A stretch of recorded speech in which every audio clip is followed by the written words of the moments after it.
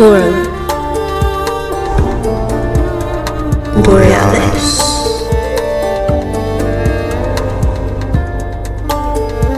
Paradigm Expansion.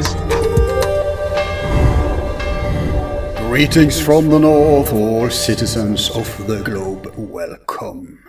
People, the Forum Professor is finally returning, this time to complete our series with him on Nazi history, more specifically to tie our current world situation of oligarchs and corporatism with what transpired after World War II in the covert world of Cold War spycraft, private power networks and the rise of the globalist cartels.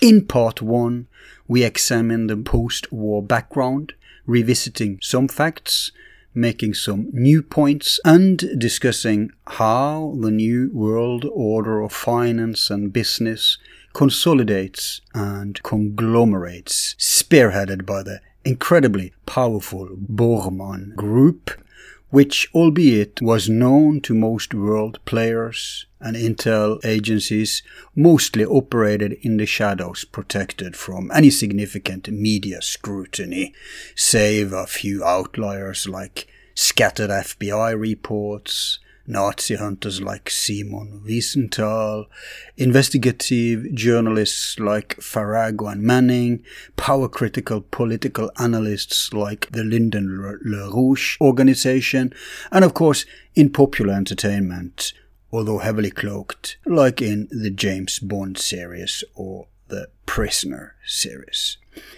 In part 2, we recap a listing of the most important events from the late 30s unto the late 70s, which paints a very clear picture of an independent network of ex-Nazis who operates with their own command structure and agenda, whilst heavily infiltrating most Western power bases. We even address the Zionist component as we draw further lines up to modern times, pausing at the waypoint with a much too short examination of 9/11, and finally reach the explosion of craziness that is our modern contemporary times of pandemic, UFO disclosure, economical crisis, corporatism, censorship, and the fascistification of modern politics, culture, democracies, and indeed the very globe itself. Obviously,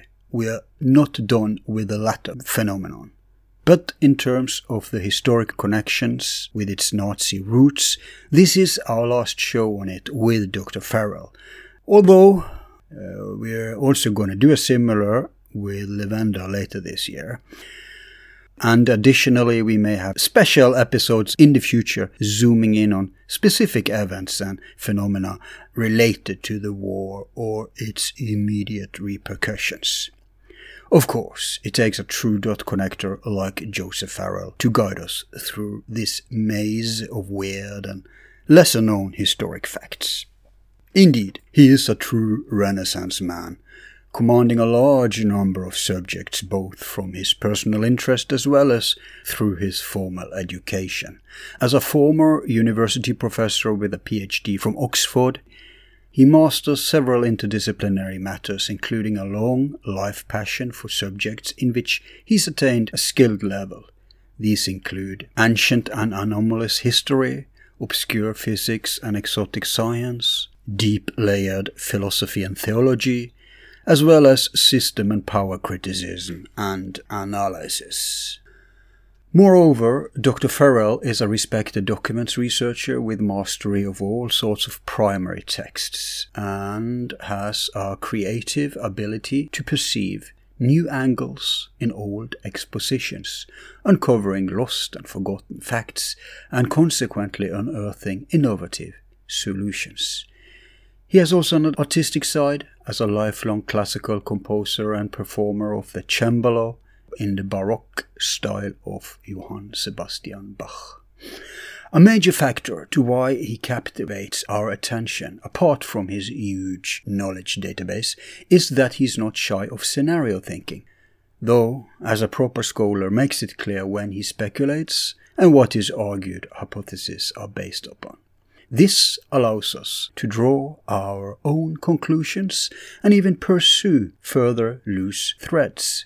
Joseph is also well known as an outstanding, prolific author, having written more than 40 books on various themes, and the two that are in focus today are The Third Way, subtitled The Nazi International, European Union and Corporate Fascism, and Hidden Finance, Rogue Networks and Secret Sorcery, subtitled The Fascist International, 9/11 and Penetrated Operations.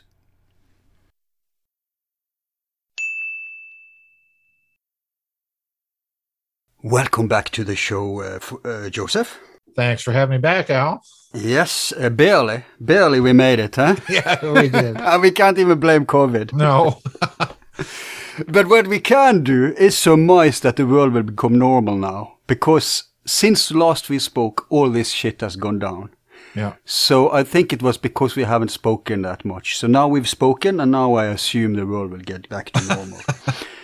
And we'll not talk too much about the current situation, because then we'll never get out of that topic. It's so ironic, because the main book I thought we could take on today is called The Third Way, The Nazi International, European Union, and, drumroll, Corporate Fascism.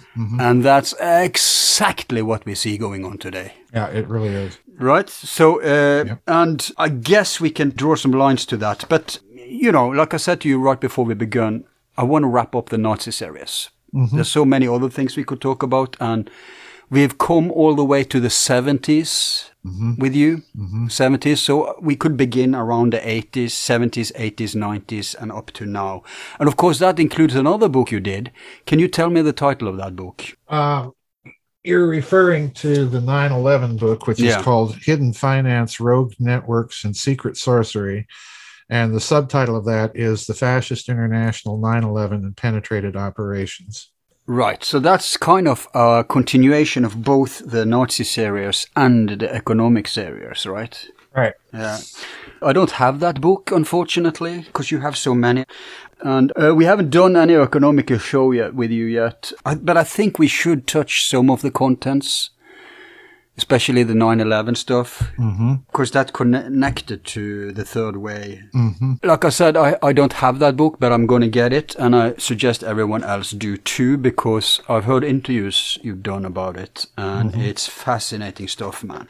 And it does dovetail the one I do hold in my hand, The Third Way. And I've heard you talk about it in other shows, so I think I can wing it from my end. I hope I can too. It's been a while since I wrote it. It's on you. So what I was thinking we could do today, we wrap up the Nazi series. It's a very popular subject, though. There's a guy called Tino Stockman or something. Yeah, I know Tino. Yeah, I've had like 10 people telling me to get him on my show. Yeah. And they said he's a friend of yours. Yes, he is. So is he like, but then he can't be very mainstream in his views, right? Well, what Tino does is he takes trips, and how I evolved into being a contact of his is he decided to take a trip over to that whole area of Lower Silesia and then Upper Silesia and Thuringen, and look at all of those installations that I've been writing about associated with the Bell, Der Riese, and you know, all of those installations. And he's gone over there and videotaped them. And Al, I got to tell you, what he has videotaped is absolutely off the charts astounding. The sheer size of those installations is mind-boggling. I had personally no idea of the sheer scale. So what he does is he simply goes and videotapes these things. And we did a long series of interviews looking at his pictures that he brought back, particularly of the installations immediately around the Bell site.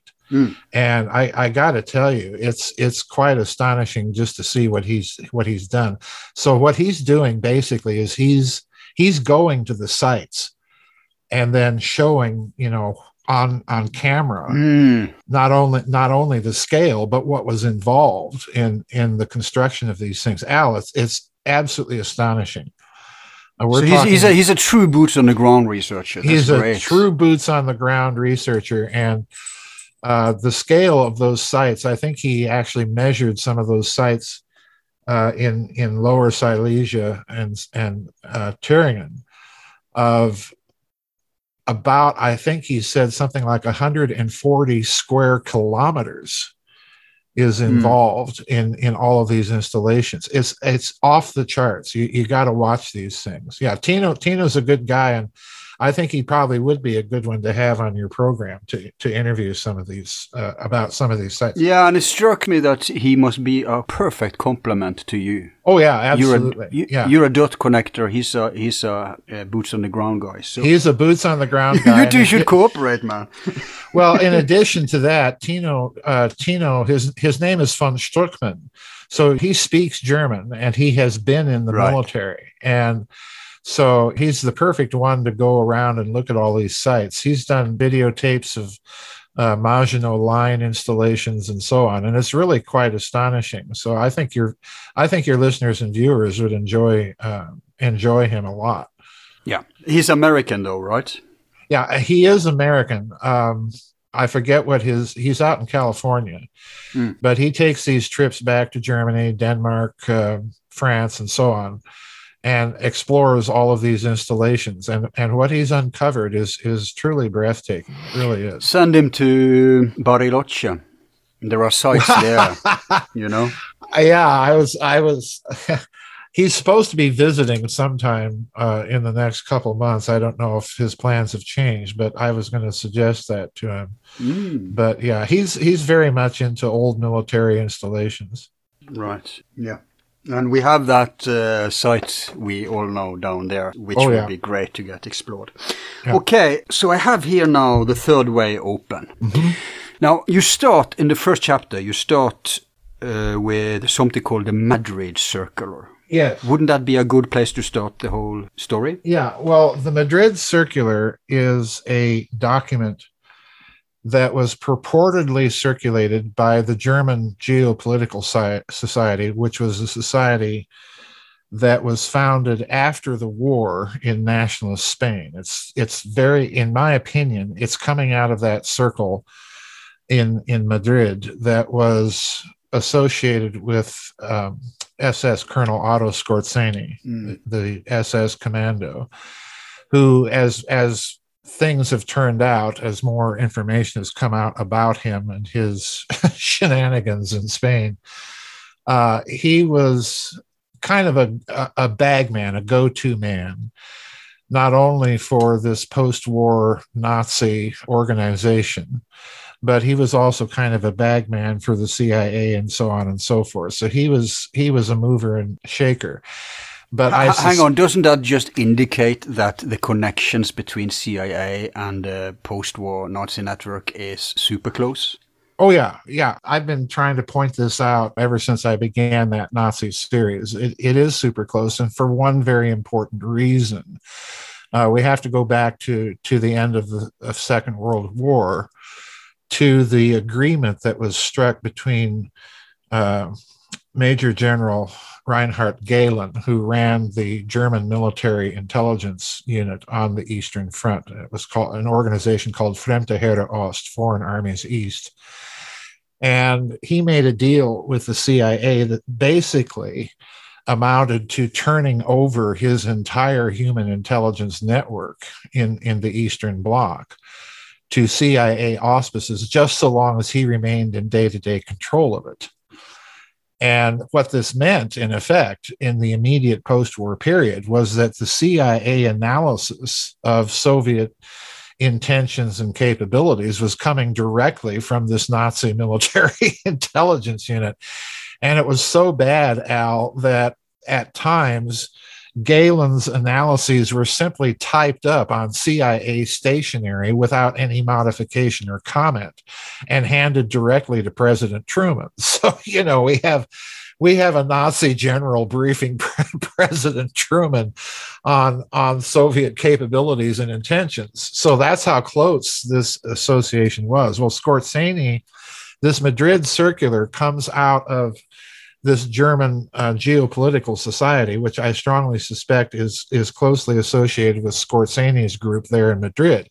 And to give you another idea of how close the tie between this Nazi group and the CIA was, Skorzeny's offices in Madrid were in the same building as the CIA Right. offices in Berlin.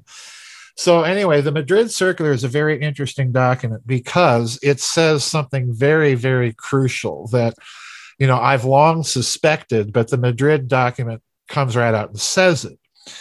The circular says basically that the bomb plot against Hitler in July of 1944, the one that's associated with Count von Stauffenberg and so on, that when that went wrong, the Nazis used it, and this is so crucial, the Nazis used it as a way to launder people's identities, to smuggle them out of Europe after World War II. And let me tell you how they did this. The circular claims that many people that were accused and then subsequently claimed to have been executed by the Nazis for the bomb plot was really their way of taking some of these people and saying that they were dead so that the Allies wouldn't be looking for them. Oh, that's so smart. Because they knew already then, obviously, which way the wind was blowing. Yeah, it sure. was late. Yeah. And you stop and think, one of the people that I've always had suspicions about, and you probably know the name, and you probably know how oily of an individual he really was Admiral Wilhelm Canaris, the head of Abwehr.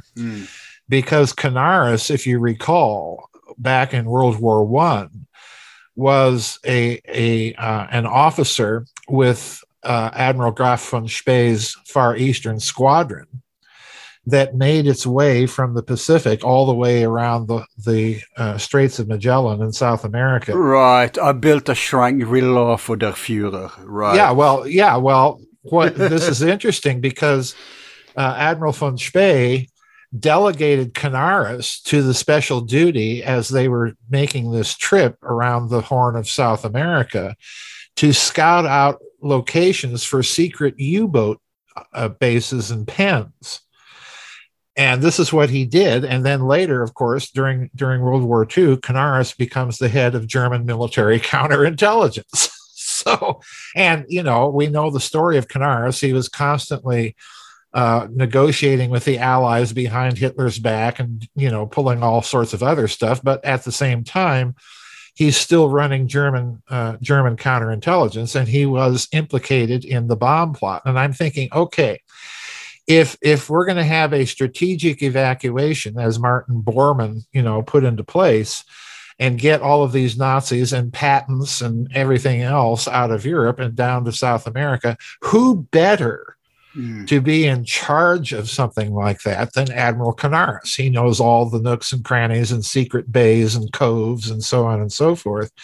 So I have my suspicions that maybe even Admiral Canaris was one of these people that the Madrid Circular says was, that the execution was faked. Oh, so he was allegedly executed after the bomb plot? Right. Yeah. He was supposedly allegedly executed. And you stop and think of some of the people who were executed. There were several generals, officers, and so on and so forth. And it gets to be a little suspicious. And, here's the Madrid Circular that comes right out and says, well, a lot of these people weren't really involved. They just faked it and pretended to execute these people and give them new identities and so on and so forth. Yeah, especially Canaris. He seems too loyal, too useful in the history to suddenly turn. Exactly. He was too invested, I think. Yeah, well, Canaris was a typical World War I Imperial German Navy officer. In other words, his his cultural and national loyalties were unquestionable. He never liked the Nazi regime, but nevertheless, he served in it. So, Canaris is really, in this respect, no different than Grand Admiral Raeder or Grand Admiral Dönitz. Yeah, but Dönitz was rewarded of becoming Hitler's successor. But I think another. Well, stop and look at that. Wait a minute. Stop and look at Dönitz. Why would Hitler make Dönitz his successor? This is just about the last person that you would suspect that he would do this with, bypassing Goebbels and Goering and all the other henchmen. Right. And I strongly suspect that the reason why is that Dönitz played a crucial role in those very late war strategic evacuations, making U-boats available to get people and stuff out and so on and so forth. So Dönitz, again, is another kind of confirmation of this pattern that what we're looking at is simply not a happenstance thing. This was all very well thought out and coordinated. Plus, Hitler didn't trust Goering and Goebbels at that point. But there is another dissonance with Canaris, which is similar to what you just said. Canaris, he sees which way the winds are blowing. Mm-hmm. Now, when he's been involved in creating the Shangri-La, the end for the ratlines, why would he then desperately suddenly try to turn towards Hitler when he knows that what's waiting us is a paradise, it's a new country, we have resources, we have the corporations, we have everything. So it doesn't make sense that he would be desperate and try to, Yeah, this is the part of it that's always bothered me, Al, because his knowledge of potential bases and coves and things to hide U-boats and land secretly in South America was extensive. And he's about the last person that you'd want to get rid of. And let's take into account another possibility in this regard. Even if Canaris was opposed to Hitler, as I think he genuinely was, there's no doubt that he was involved in trying to carry on secret negotiations with the Western Allies. But the way I'm looking at it is, if you're a Martin Bormann, and let's remember, Martin Bormann is really the man that's in charge of this strategic evacuation plan. Well, Bormann is not so impractical an ideologue that he's going to want to get rid of a man that has this kind of information and that would be useful in that evacuation plan. So I think you have to look at the possibility that the relationship between Canaris and Bormann was a lot more tight than the history books have led on to.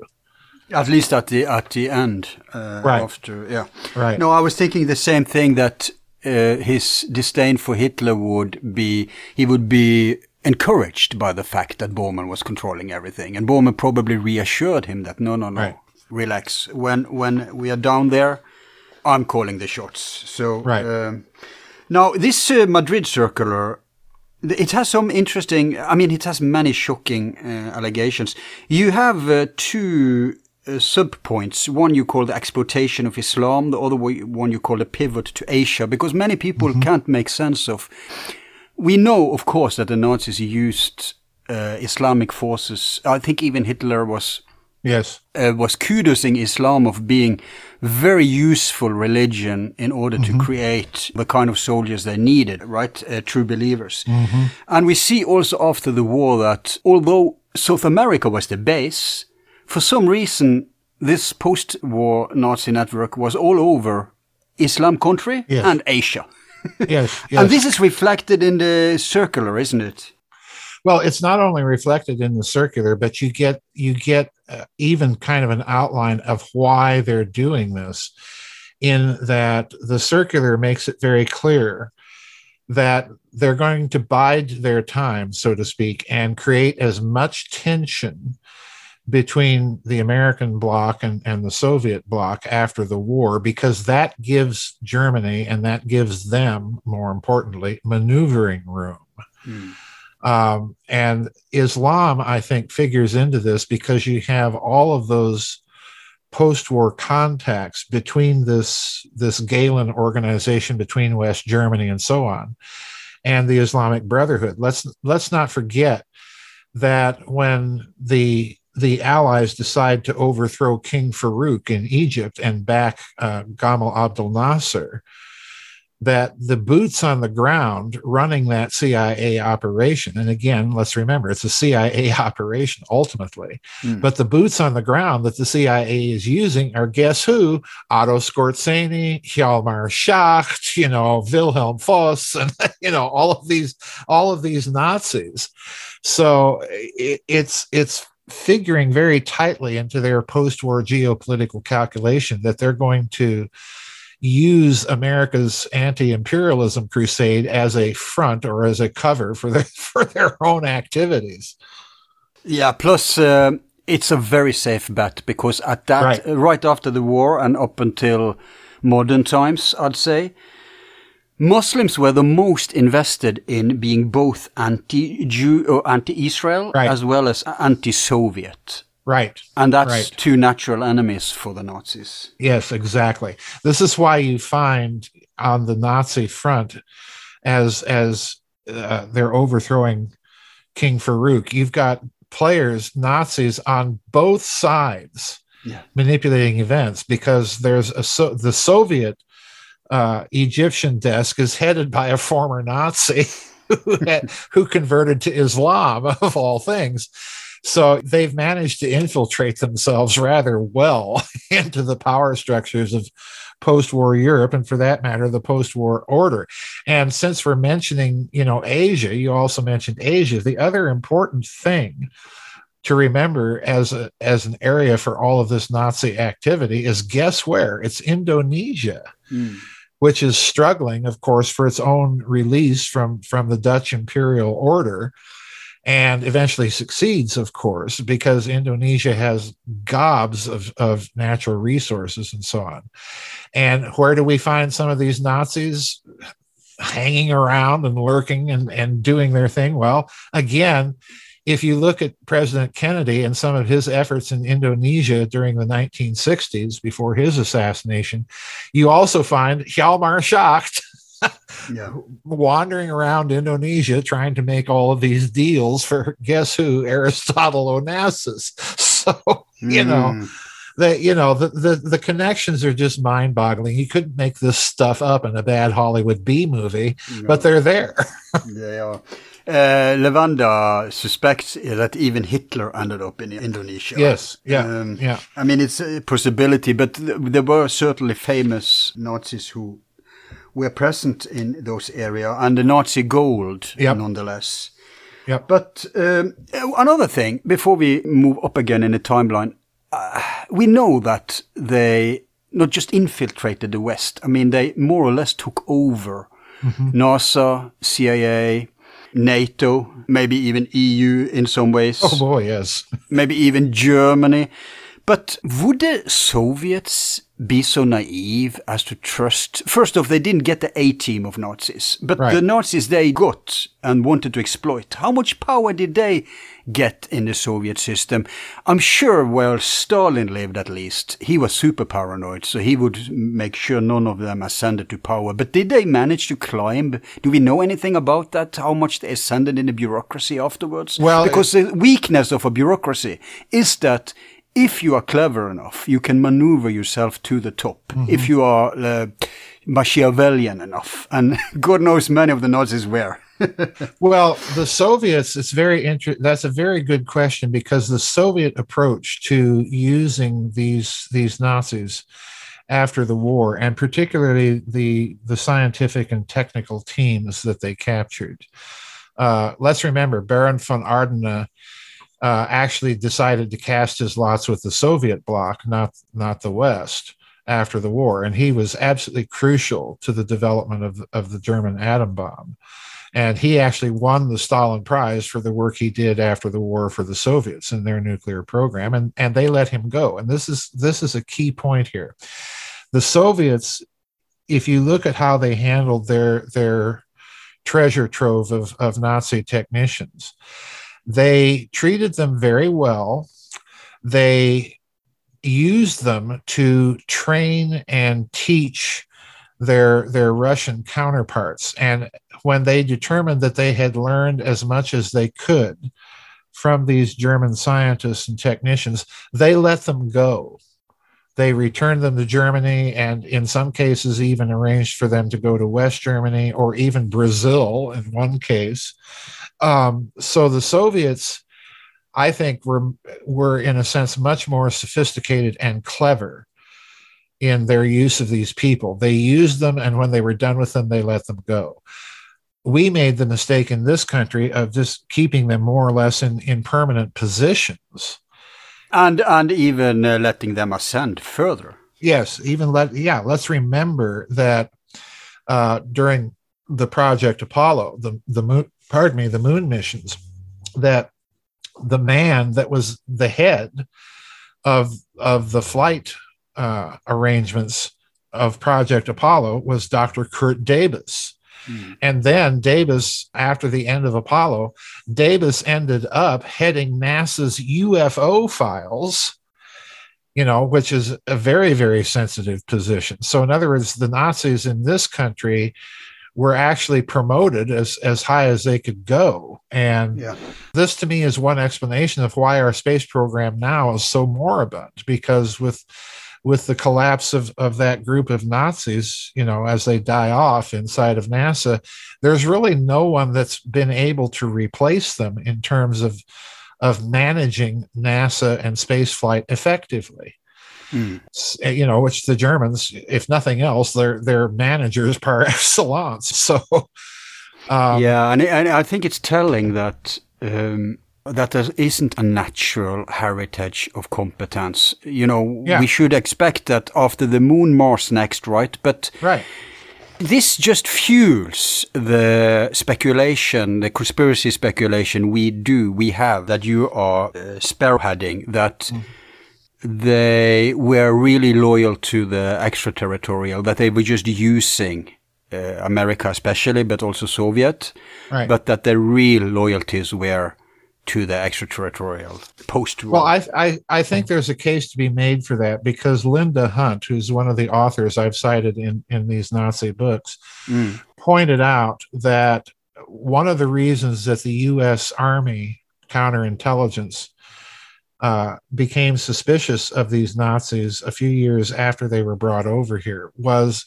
that it appeared to Army counterintelligence, first of all, that the Nazis had reconstructed the exact same chain of command inside of NASA that they had inside of the Third Reich. And they also were extremely suspicious that these Nazis that were working for the U.S. Army and Air Force in the American Southwest, they're driving around in these expensive Mercedes cars. They appeared to have a source of income, in other words, way beyond the salaries that they were being given by the Americans. And in addition to this, U.S. Army counterintelligence strongly suspected, and I think for very good reason, that these Nazis were maintaining mail drops in Mexico, and that they had some means of communication with each other that the U.S. Army did not know about. In other words, with the Nazis in Latin America. Well, I can tell you what the communications network was.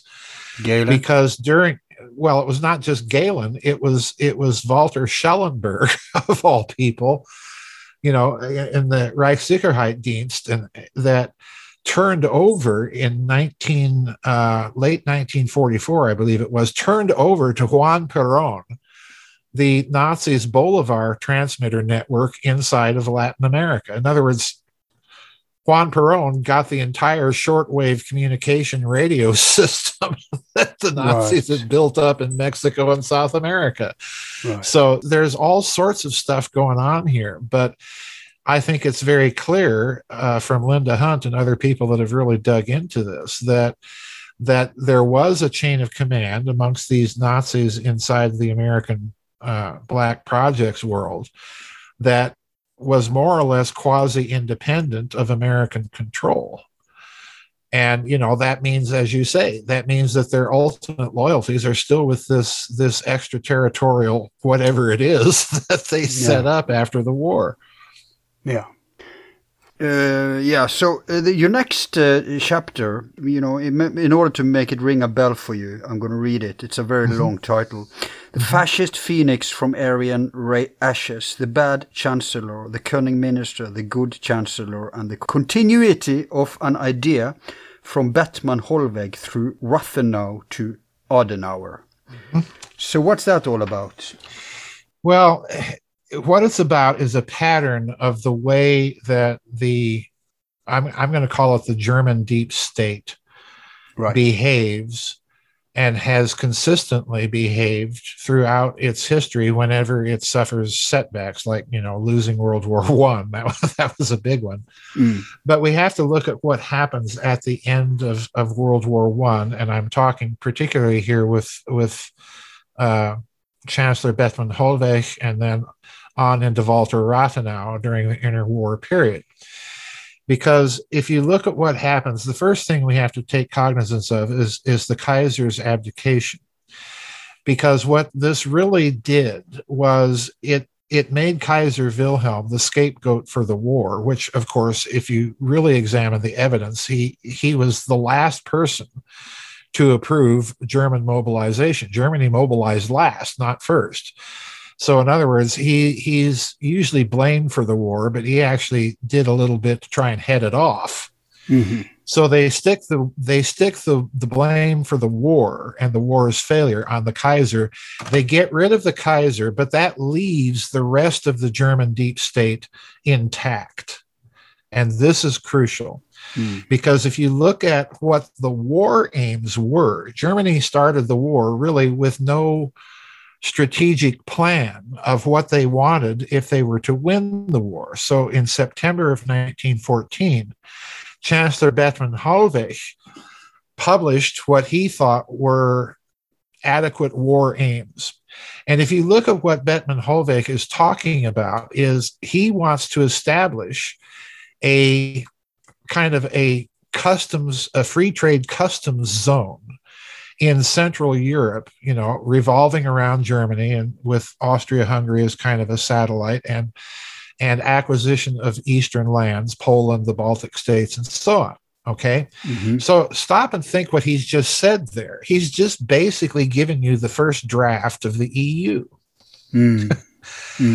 And then if we advance to the time of Chancellor Rathenau, who was only in office for a very short period of time, he had been connected with the Siemens company and so on and so forth. So in other words, again, we have the German deep state, these big German cartels and industrial giants.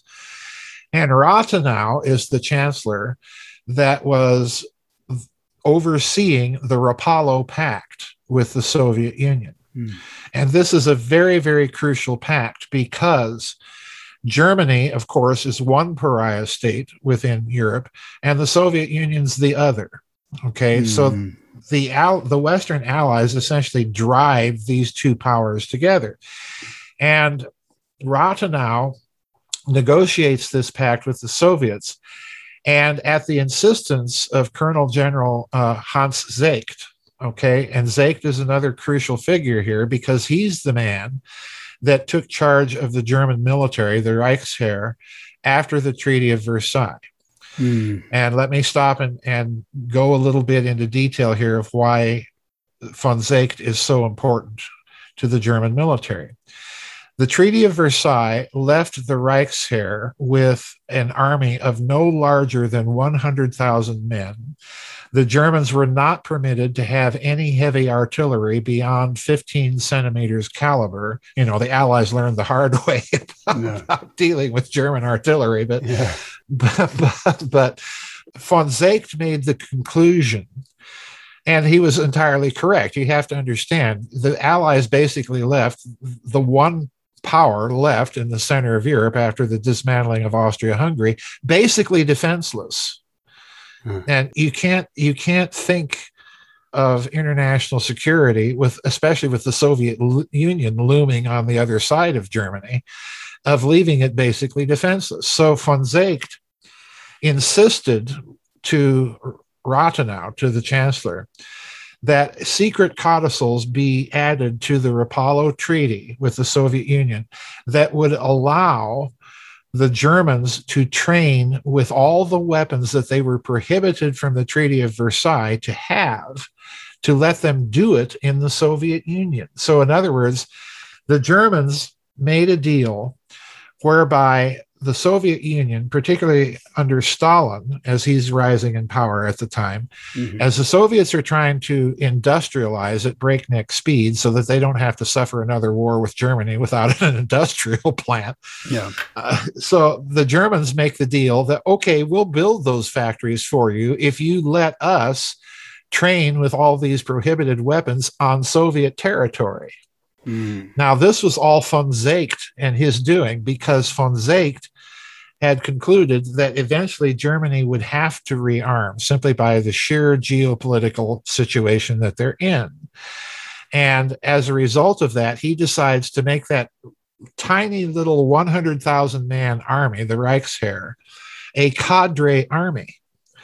And he trained and drilled that army for all of those years in between the wars until Hitler came along and rearmed Germany. He basically, what I'm telling you is von Seeckt created the nucleus of the Wehrmacht, because every single soldier in that tiny little army was drilled to the point that they would be able to take over command of the next two largest units above them. In other words, if you're a battalion commander, you would train to be able to take over command of a regiment and a brigade. If you're a regimental commander, you would be trained to take over command of a brigade and, if necessary, an entire division, and so on. So this little cadre army that he creates, when Hitler takes power, he's got an officer corps, basically, of 100,000 men that he can promote and then graft new recruits around that officer corps and create what we now know as the Wehrmacht. So, in other words, von Seeckt and Rathenau in the interwar period are laying long-term plans for German rearmament. And they're using, please note, they're using the Soviet Union as a proxy state in which to do it. And if you look at, again, at the end of World War II, what do you see the German deep state, and particularly the armament companies, doing? Well, again, they're using proxy states to accomplish what they want to do. They're using South Africa for their nuclear program and to get bombs. They're using Iran. They're transmitting the entire nuclear fuel cycle to Brazil, Yeah, so, and doing covert war against Israel through countries like Egypt. Exactly. But it's interesting, after the Second World War, they were back to basics, right? Yeah, you can't have any military. Right. But I think they bypassed it brilliantly. I mean, nowadays, I think they actually finally can make their own military, but they didn't really need one, because I think the Madrid Circular, you say the first sensational statement, the Nazi plan for a united Europe. Now, if they could make a united Europe that they were controlling, they wouldn't need their own army, would they? Well, they would certainly need they would need a military, if simply for the reason to be able to integrate other European militaries into that structure. And this is exactly... Yeah, but they don't need a German military, is my point. Well, no, I think they still need a German military, but what they're going to do is they're going to internationalize the command structure. And again, if you look very carefully at Angela Merkel's Germany in particular, what you see her doing is something very, very intriguing. She presides, she inherits a very well-equipped and sizable military when she becomes chancellor, but then she allows it to kind of go to seed. It gets smaller and smaller, but at the same time that this is happening, units of the Dutch military, the Czech military, the Danish military are being integrated into the Bundeswehr command structure, which, is a little known story, but it's an actual fact. And the other thing that they're doing is, again, the old business of using foreign nations as proxies for their weapons. Most people don't know, and this will come as a shocker to quite a few people, but most people don't know that the thermonuclear warheads on French ballistic missile submarines are built by guess who? Germans. The Germans. Of course. I don't see French people being into mechanics, so yeah. Yeah, well, this is, again, part of the pattern. And I've left out one chancellor, that's the so-called good chancellor, who's Konrad Adenauer. Well, if you look at the early cabinets of Chancellor Adenauer, you're going to find federal cabinets that are filled with ex-Nazis. You know, Ludwig Erhard, after Adenauer, Ludwig Erhard was a minister for Goebbels' propaganda ministry. So, you know, you find all of these people in Adenauer's cabinet. And then you have kind of a fake coup, the so-called Naumann coup, where a bunch of neo-Nazis were trying to overthrow Adenauer's cabinet. And he kind of pulls a fast one on both the British and the neo-Nazis by overthrowing the coup and then putting a bunch of old Nazis. Old Nazis in his cabinet. So the neo-Nazis are useful idiots. This is the impression I come away with, you know. But again, Adenauer is very clever. He's basically the spokesman for the German deep state, and you know, this is not something new with Hitler. It's you know, it actually predates the Kaiser. So, you know, we're dealing with systems of power in that country, just as we are with other countries, and they're very efficient at keeping that system in place. Yeah, but I was more thinking of NATO as their real army. Indeed, I think the circular also mentions NATO, doesn't it? Well, it mentions NATO, and again, the way it deals with NATO is this is maneuvering room behind which they can maneuver to put Germany into a position of predominance within what they're ultimately planning, which is the European Union. And while we're talking about that, we have to talk about one of Adenauer's principal advisors is a German lawyer, by the name of Walter Hallstein. This lawyer is a very interesting character because during the war, he was an advocate for creating something like the modern European Union. And the way he wanted to do it, this is very, very crucial, was by amalgamating and creating basically one system of patent law inside of Europe. And if you look at the original founding treaty of the Axis powers between Germany and Italy, one of the codicils of that treaty is precisely the creation of a committee of German and Italian lawyers to amalgamate patent law between the two countries so that they can more effectively transfer technology between the two.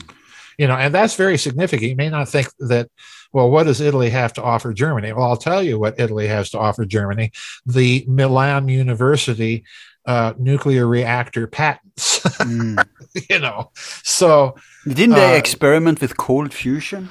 Well, I think they did a lot of that stuff. Yes, but I think that came out of Italy.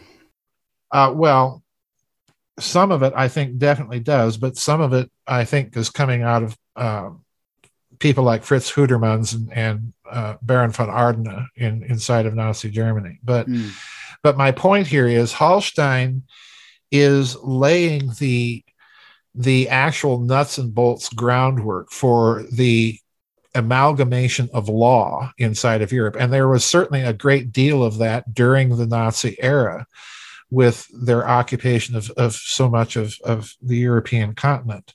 They're busily trying to amalgamate law. And let's look at one more thing that's very crucial in this respect. In 1942, IG Farben and the German Finance Ministry and Reichsbank under Walter Funk sponsored a study called Weltraumkartell, World Space Cartel.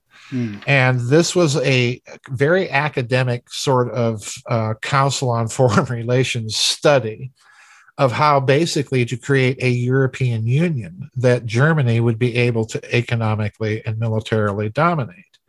And if you look at the plans laid out in that study in 1942, and look at the way that the modern European Union is structured, you will find some astonishing parallels, because this was all to be managed. This was to be a managed state with bureaucrats that were unelected running everything.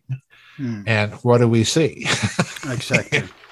Yeah, and the rise of the corporations is crucial in all this, but we'll get to that. Right. But you have, in the next chapter, I think there's too much here to cover everything, but you have something called Jihad Made in Germany. Yeah. I think that's important to illuminate people about. I would say actually that it started, people don't understand Islam. Everybody knows that Christianity has a million different expressions. And if you compare two self-declared Christian manifestations, there will be bigger difference between them and a particular Christian manifestation and another religion. If you get my drift. Yeah, so it's so varied. I mean, compare the Aramaic church to Jehovah's Witnesses, right? Two different beasts altogether. People don't understand that Islam is also very varied. Yes. But it's getting less and less and less. Yes. Because the English created a monster. I mean, if I lived in the Middle Ages, I prefer living in an Islamic country. But then, they were certainly much more advanced. Yeah, and peaceful and all that stuff. But then, the 1800s, Satan manifests on earth through Salafism, Wahhabism gets birth. And in the beginning, it's such an obscure little outlier, right? Some degenerate out in the desert who dreams up this idiocy. But the Brits, in order to crush the Ottoman Empire, seizes this. Yes. And here's the point. Nazis succeeds the Brits in this and exploits it further before America eventually takes over. So I think that's an important, and what you're getting at here when you say... Well, I'm getting at that during World War I, the two principal powers, Germany and Great Britain, were both trying to exploit these little divisions in Islam to their benefit. Because on the German side, we have Baron von Oppenheim, who goes to the Kaiser as they're trying to woo the Ottoman Empire to come into the war. Baron von Oppenheim proposes to the Kaiser that the way to do this is to, number one, reassure the Ottomans that you will help them protect Muslim holy sites, which the Kaiser does. Remember, the Kaiser took that trip to the Middle East in 1898 to the Ottoman Empire, then toured down to Jerusalem and so on. And he was constantly saying that we're with you and we want to protect all of these holy sites and so on and so forth. Now, of course, the Kaiser's real goal here is to create the Berlin to Baghdad Railway and get his hands on Middle Eastern oil, just like everybody else. But Baron von Oppenheim is the one that persuades the Kaiser to set up within the German General Staff a unit to deal especially and exclusively with Islamic affairs. And von Oppenheim is the one that persuades the Sultan to invoke jihad against the enemies of the Central Powers. Now, this is totally at variance with Islamic law, okay? But nonetheless, he's successful in this, and the Ottoman Sultan does this. And then on top of this, the next target for von Oppenheim was Iran. And this is very crucial to the history of modern Islam, because it was in Iran, if you study things carefully, it was in Iran prior to the outbreak of the First World War that you had a movement of Muslim scholars that realized we've got to reform this religion or we're just going to be left in the dust. Yeah. And as a result of this, von Oppenheim does not want to see that happen. And he is instrumental in backing some of the more fundamentalist people inside of Iran to squash that movement. Mm. So, in other words, there is as much blame, in my opinion, to be laid at the door of Germany in creation of a lot of this jihad stuff, as well as Great Britain. The Nazis kind of go von Oppenheim a step further, because you remember that Adolf Hitler personally met with the Grand Mufti of Jerusalem. I think it was... That's right, and accepted Bosnian soldiers. Yes, accepted the SS Handschar division that fought on the Eastern Front was largely Muslim volunteers from Bosnia. So the Nazis were carrying out von Oppenheim's plan from World War I with a vengeance, because they were providing money to these people, they were providing military training, and so on and so forth. Yeah, that's going to be interesting later when we get to 9/11. Yes, it will. I think we should say 11/9, so the YouTube algorithm doesn't pick up on this in these censoring times. But let's move on in the timeline. So we've laid the groundwork for a lot of stuff here, and you say conclusions to part 1: cartels, compartmentalization, Rapallo redundancy, and radical religion. I think you should elaborate a little on especially the cartels part. We haven't touched so much.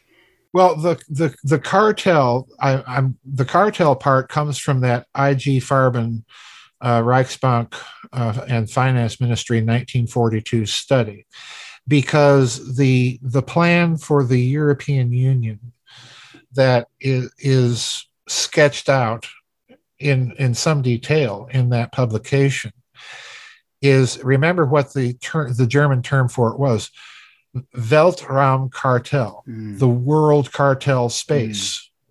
So in other words, what they're trying to do is create a European Union that effectively is run by companies like IG Farben, which has, of course, at that time, pardon me, licensing agreements with other big companies, Standard Oil and so on and so forth.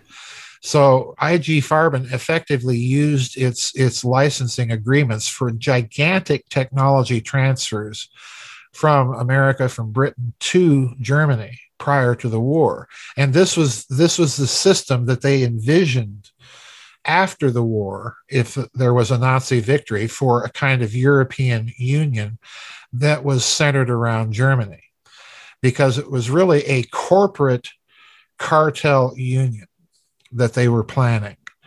It was a corporate fascist state in every classical sense of the word, with gigantic corporations really running things. So this is exactly what's coming out of the Nazi period. And again, if you compare that study and also Walter Hallstein's role in setting up these international agreements after the war, Hallstein is there at the creation of the common market, signing for Germany, and you'll find Hallstein in and around the circles of the chancellor all the way up to Willy Brandt. Wow. So, yeah, wow. And this guy was a full 100% Nazi. I mean, there's just no doubting it. And he's there, helping set all these agreements up. So I think if you're looking at cartels, you have to look at these big German firms, IG Farben and its successors, Bayer, BASF, and so on and so forth, that have become so powerful, not only in Germany, but on the world corporate stage. Rheinmetall, another one, the Rheinmetall Defense Systems.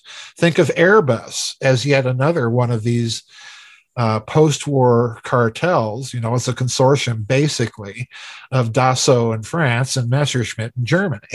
Yeah. So, did you mention Bayer? I did mention Bayer, yeah. And there's many changes names, and they fuse. Monsanto has now changed.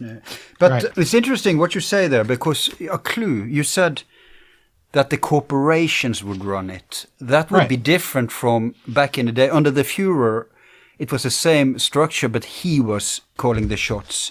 Right. If we fast forward to today, it's the complete opposite. Most nation states are hijacked by the West, in the West at least, are hijacked by the corporation. So, people can say, oh, it's a coincidence, but it's a very interesting coincidence that it's following the plan. Well, it's a very interesting coincidence that you find that pattern, not just in the United States. You find it in Canada. You find it in Great Britain. You find it in France. You find it certainly in Italy. You find it in Spain. You find it in Germany, where these big corporations are really the things running things. Just look at the chemical, the big German chemical firms, BASF, Bayer, and so on, or Sanofi in France. You look at these big chemical combines and look at where they're making their political contributions. Look at Sarkozy and Sanofi in France. Look at Angela Merkel and Bayer and BASF in Germany and Helmut Kohl. And, all of these people are beholden to these gigantic cartels.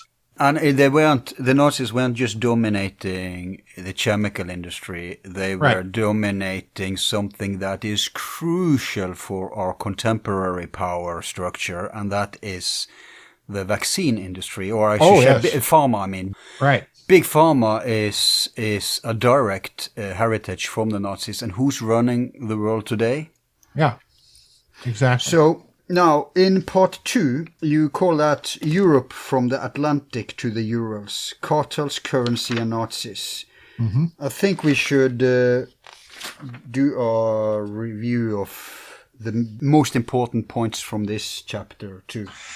Well, the thing there that's very easy to understand what I'm getting at is that in the 1942 study, which incidentally, it was published right at the height of Operation Blue, the big German summer offensive in 1942. Stalingrad had not, oops, there's my home security canine unit. She hears the mail.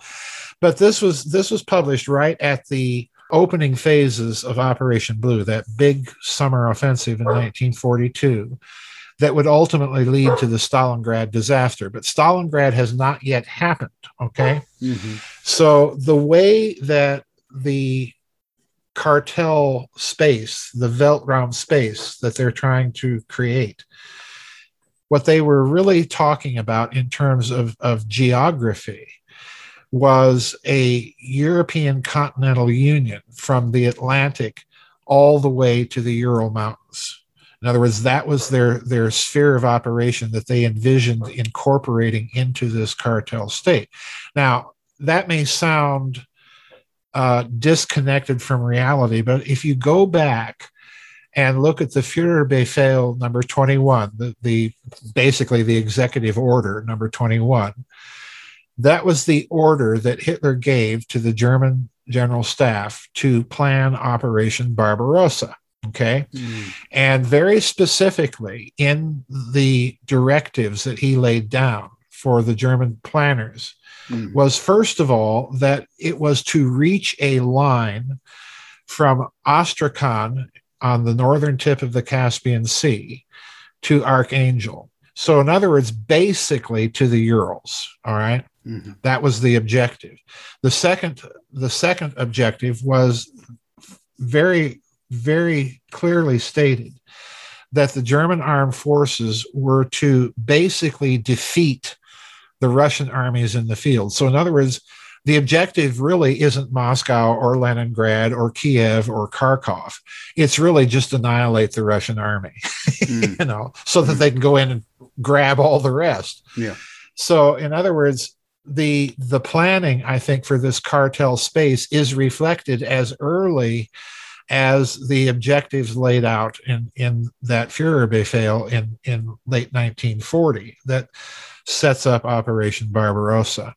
So in other words, the IG Farben plan that comes out in 1942 is reflective of a decision that's been taken in the German deep state, not just by Hitler and not just by the military, but also by the corporations. That's what emerges from it. Yeah. There is also an interesting thing about Bank of International Settlement. You call it the McKittrick era. Yes. You list 4 important components: Walter Funk, the Reichsbank, money and cartels. Yes. 2, the American component, the Sullivan and Cromwell Circle. We've covered much of this in other shows, of course, but right. we're just recapping. 3, the Bank of International Settlement, the Nazis and the European Union. 4, indications of a hidden international system of finance. I think that's a show, that's a series of shows in itself, and you already did some with... May she rest in peace. Georgianne Hughes. Bite Show. Yeah. Yes. Although I think she passed before you could complete that series. But right. We haven't talked too much about it in this show. Just a quick recap of that. Well, the Bank of International Settlements, you have to go back to its history, the founding. The genius, the driving genius behind the founding was our good old friend Hjalmar Schacht. He set this up and pitched the idea to Montague Norman, who was the head of the Bank of England in the 1920s. And the Bank of International Settlements was really set up to handle the war reparations payments from Nazi Germany to the Western Allies. And as such, Schacht argued that, and this was actually eventually incorporated into the charter of the BIS, he argued that this bank had to have sovereign status. In other words, it's a little country unto itself. Think of it as the Vatican without the Pope. Okay. So he got his Bank of International Settlements. Well, this is very important because during the war, the way that the Nazis maintained international exchange was through the Bank of International Settlements. So while the war is going on, you see all of these funny little transactions between Germany and the United States, or Germany and England, all of these financial shenanigans. And during the war, the head of the Bank of International Settlements is an American by the name of William McKittrick, who's allowed to travel all over Axis-occupied Europe under his status as the head of the Bank of International Settlements. He's got... When is this? This is during the war. During the war, wow. During the war, right. Yeah. He's traveling all over fascist Italy and Nazi Germany and occupied France under his BIS passport and immunity, essentially. But if you look at the board that he has at that time, the vast preponderance of the board members of the Bank of International Settlements are German. So this is the way they are stashing their funds, laundering their money. You have SS generals on the board. You have, I believe at one time, you even had Karl Duisberg, who helped found IG Farben during World War I. Was Walter Funk on the board? Oh, yes, he was. If I remember correctly, yes, he was. So you have all of these connections. And grandfather Bush, was somehow connected to this, wasn't he? No, no. Think about father of Walker. Yeah, I know. You're talking about Prescott Bush. Yeah, Prescott. Prescott Bush's association with the BIS, because William McKittrick has strong connections, of course, to Dulles and Sullivan and Cromwell. So Prescott Bush's connection is indirect via his connections to that whole crowd through Sullivan and Cromwell. And then Averell Harriman. And then also Prescott Bush is, of course, dealing directly with Fritz Thiessen of Vereinigte Stahlwerke in Germany. So you've got all of these connections that are there with Bush, but they're not direct to the BIS.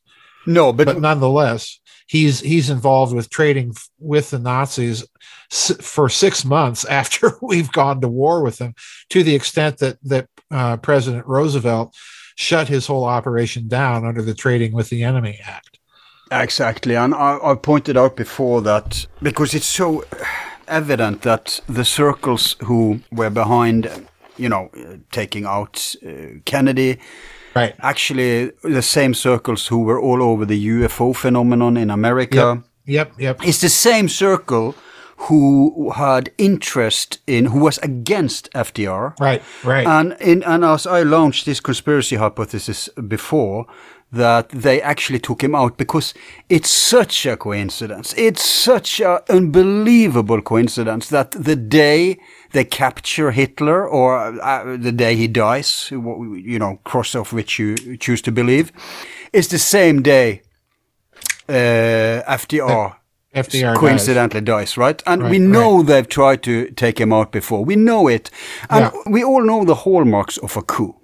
Yeah. If something happens, that's not enough. You have to look at the aftermath. Right. That's how you see it's a real coup. And the aftermath of the FDR vanishing from the scene is that all his policies are turned around. All his biggest ideological fellows are eradicated because they were all anti-Nazis. And in comes people who, they can't put anti-FDR people in, but they can put in neutral people who can bridge the gap between what FDR did and what, the Sullivan Cromwell people wants. And they got those stooges. Those stooges allowed the national security state and allowed the military-industrial complex to explode. So much so that one of them even felt bad when he was retiring and tried to warn us about it, but of course to no avail. Well, this is a good point that you're making, because this is precisely what you see happening with the Truman administration.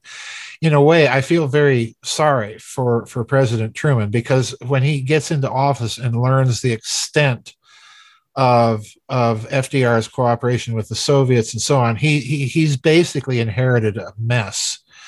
And it's very informative to note that it's Truman who signs the National Security Act and then puts Allen Dulles in charge of the CIA. There's your Sullivan and Cromwell crowd. And then he puts John J. McCloy as American High Commissioner for Germany. And what does McCloy promptly do? Well, he pardons 70,000 Nazis. So Truman, I don't like the guy or his policies, but I do have some sympathy with the position that he was in, because this whole thing he inherits and he can't ever really get a handle on controlling it. So you create this huge, hideous national security police state that America's become.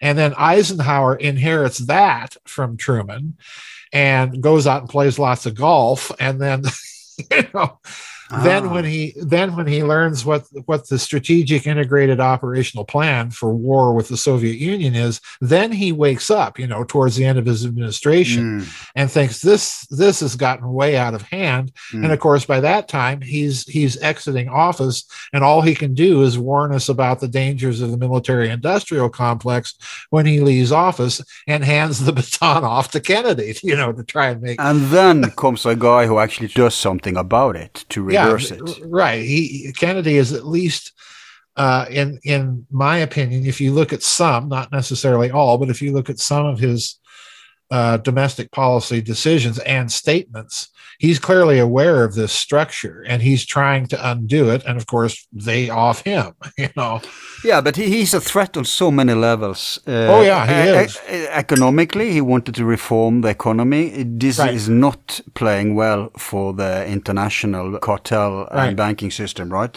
Right. He's trying to do something about the UFO thing. Right. They are owning that. They don't want that. Right. He is doing, he's going further than FDR. He is trying to cooperate directly with Khrushchev. Right. And as I've speculated, he's aware of what's going on in Argentina and probably, he was the only one who didn't go down and pay fealty to.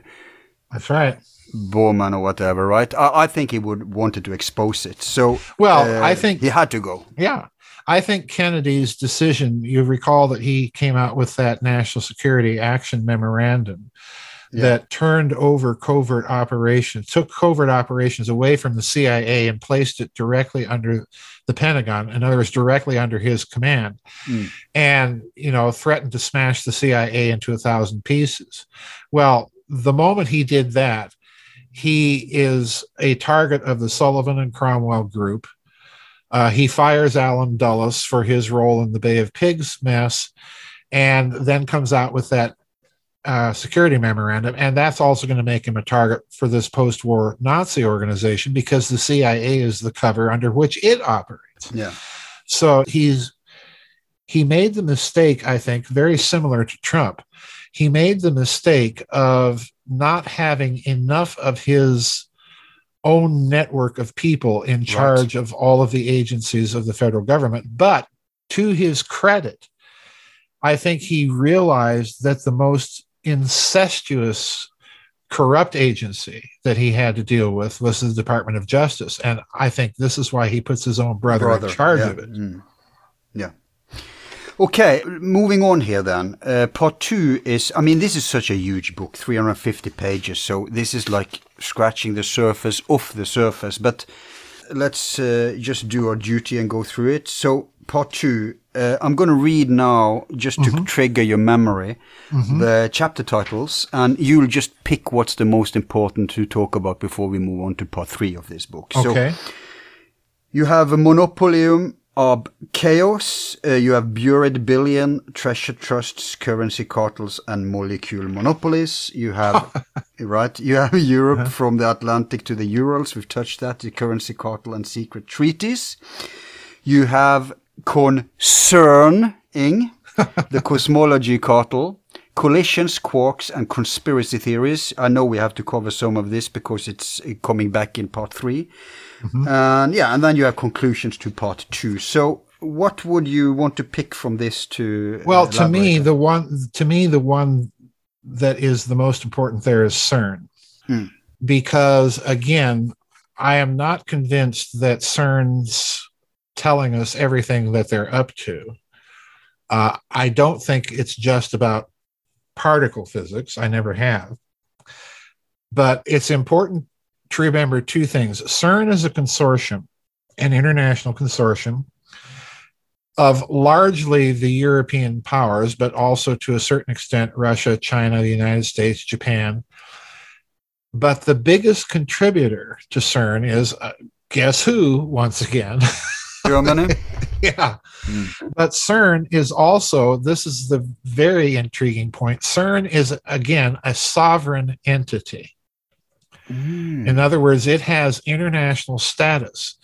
And the reason that's important is because when they were first talking about firing up the Large Hadron Collider, there were people both inside of Europe and inside of this country that had read some of CERN's pronouncements and what they hoped that they would be able to achieve. They were concerned that CERN was trying to create what are called quark gluon plasmas, which is kind of a miniature black hole, for want of a better expression. That's right. So they went to court in the United States and in Europe, in various countries, to try and delay the startup of CERN. And the courts unanimously found that the people had no standing, number one, and number two, that the courts didn't have jurisdiction over CERN anyway because it's a sovereign entity. Wow. In other words, I didn't know that. Oh, wow. yes, It's like the City of London and the Vatican State. Yeah, without a pope. Wow. Or a queen. Right. So CERN. Yeah, well, who's calling the shots there then? Well, I mean, if it's a sovereign entity, there needs to be some kind of power. Okay, this is where it gets interesting, because the sovereign part of it was so that CERN could float bonds, sovereign bonds, to raise the money to fund CERN. So in other words, whoever holds the most bonds has the most leverage over CERN. Guess who? Well, ultimately, I would guess Martin Bormann, but in the white world, some German cartel. Probably. Right. My impression from the figures that I saw at the time was that most of the money, in terms of funding the project, were coming from Germany. That's not to say that France or other countries didn't have significant input. They certainly did. Isn't CERN crossing several borders, by the way? Yeah, it crosses the border of Switzerland and France. Right. A little part of it, I believe, lies inside of France. Right. So in other words, this is the perfect way to get around that little problem. You just make it a sovereign entity. Yeah. Mm-hmm. Well, here's the other problem with CERN. I've suspected when they first announced the project, that this was really about hyperdimensional physics. It's not about particle physics at all. Right. It took CERN about 10 years to admit that what they were looking for were evidence of higher dimensions. Okay. Mm-hmm. So that's the other part. Good particles, god damn it. Yeah. So, yeah, stuff like that, which is, I think this, okay, have another belly laugh, but not only this, but CERN, people don't know this, CERN is the largest single user of the internet. And the reason why is the scientists that are looking at all of the experimental results basically get these results emailed to them. So in other words, the physical location of CERN is in Switzerland. The location of the brains of CERN is scattered all over the world. And here's the problem. This means that you have no way of understanding fully what they're looking for, number one, and fully being able to verify their results. Why? To verify the results independently, you have to build your own independent Large Hadron Collider. Now, it's interesting to note that China decided a few years ago that they want to build their own bigger version of CERN. And I suspect the reason that China wanted to do this is that they were suspicious of some of the results that they were seeing published by CERN. And the only way to verify those results is build one themselves, and run the experiment again. But that's just the tip of it.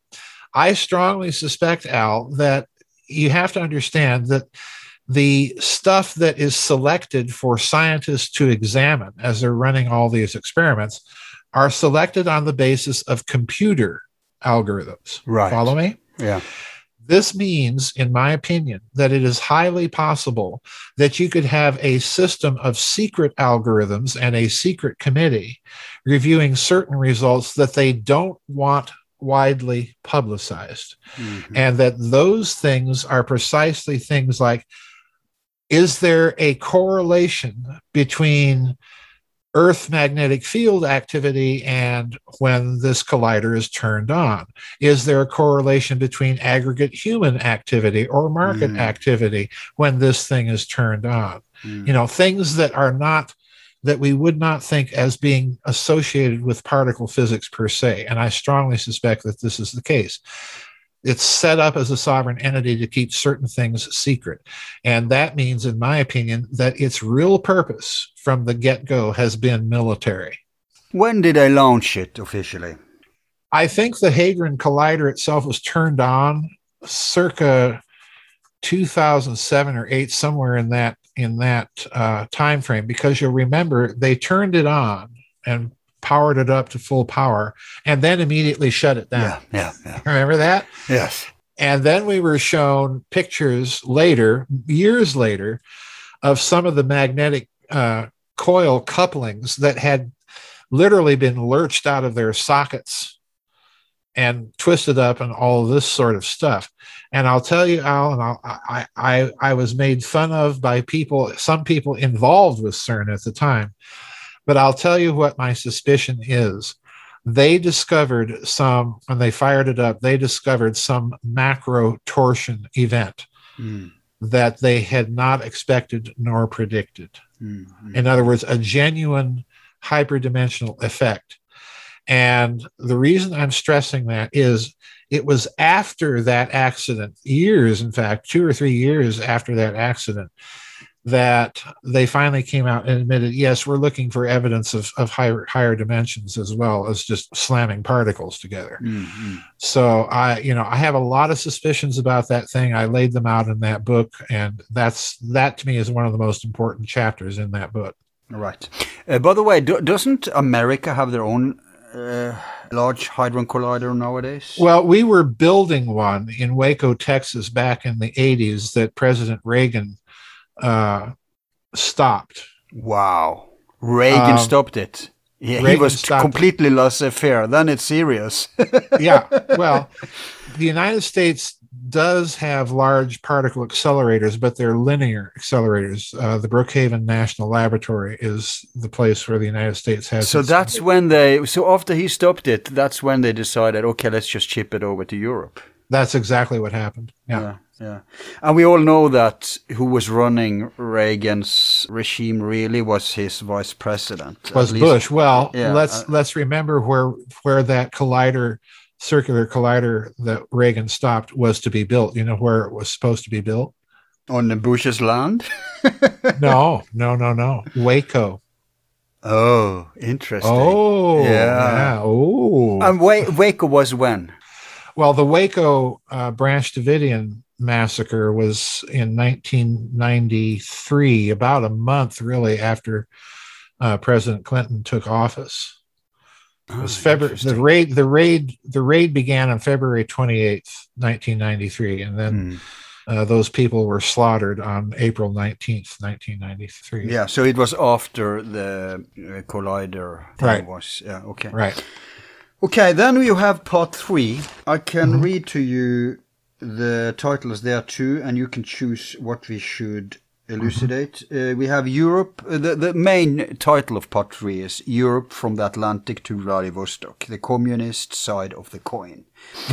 Chapter 9 is called Prelude to a Problematic, Major Jordan's Troublesome Diaries. I want to hear about that. Then you have the next chapter is An Interlude to Ponder the Problematic, a Secret Attendance at a Quiet Funeral. And finally, 11, Dangling Threads and Radioactive Speculations, a very brief epilogue. UFOs come into the picture here, I see. So let's go to the Troublesome Diaries. Okay, well, George Racy Jordan was a U.S. Army major, later U.S. Army Air Force, and then Air Force, who was the military liaison officer for the Lend-Lease project. And he was stationed in Grand Forks, I think Grand Forks, Montana, or Helena, Montana, one of the two, overseeing the air shipments of Lend-Lease material from the United States to the Soviet Union. So he worked very closely with a lot of Soviet Air Force officers that had come to this country and were flying these planes from Montana up through Alaska and then over the strait into Siberia. And Jordan was very suspicious of the activities that he saw going on. And he kept a diary of what he was observing being shipped. And one time he decided to open up some of these packages that were under diplomatic seal and take a look at just what was going on, because he was contacted directly by the White House concerning a certain shipment by none other than Harry Hopkins, President Roosevelt's advisor. Now, it's very important to understand that Harry Hopkins was mentioned in the U.S. Army's Venona transcripts, which are the signals intercept transcripts that the Army was keeping of Soviet communications, all right? Harry Hopkins was mentioned in these transcripts as a Soviet agent. This is crucial to what we're going to discuss here. So Major Jordan decided that, this is a lot of very high level personal involvement here. Something's going on. So he decided on one of these crucial shipments to sneak into the aircraft while the Soviets were away from it and take a look at what was inside of some of these bags. And he discovered terms like yellow cake, like uranium, like deuterium, and on it went. In other words, he was looking at documents that were detailing the American atom bomb project. And as an initial of approval, and it even discovered, much to his horror, some of this so-called yellow cake being stored for shipment to Russia. Now, yellow cake is basically the final form of uranium-235 before it's metallicized for fuel in an atom bomb. Okay. Mm-hmm. And of course, Jordan doesn't realize until after the war what he was seeing. So he then told his story to a couple of members of the House Un-American Activities Committee, namely one Richard Nixon and one Carl Mundt. Now, Mundt is significant because he's from my home state of South Dakota, all right? And he's later a senator, but if you look at those House Un-American Activities Committee hearings during the Alger Hiss era, which is when Jordan decides to testify to that committee, you'll find Carl Mundt just as often as Richard Nixon being the one grilling these people. Mm-hmm. So anyway, Jordan tells his story to the House Un-American Activities Committee, and he makes it very clear that all of this was being overseen by Harry Hopkins, who it turns out is on the Venona transcripts only declassified in the 1990s as being a Soviet agent of influence in FDR's administration. Okay? Mm-hmm. Now, what I'm laying the groundwork here for is the next chapter, A Secret Visit to a Funeral. Okay? Mm-hmm.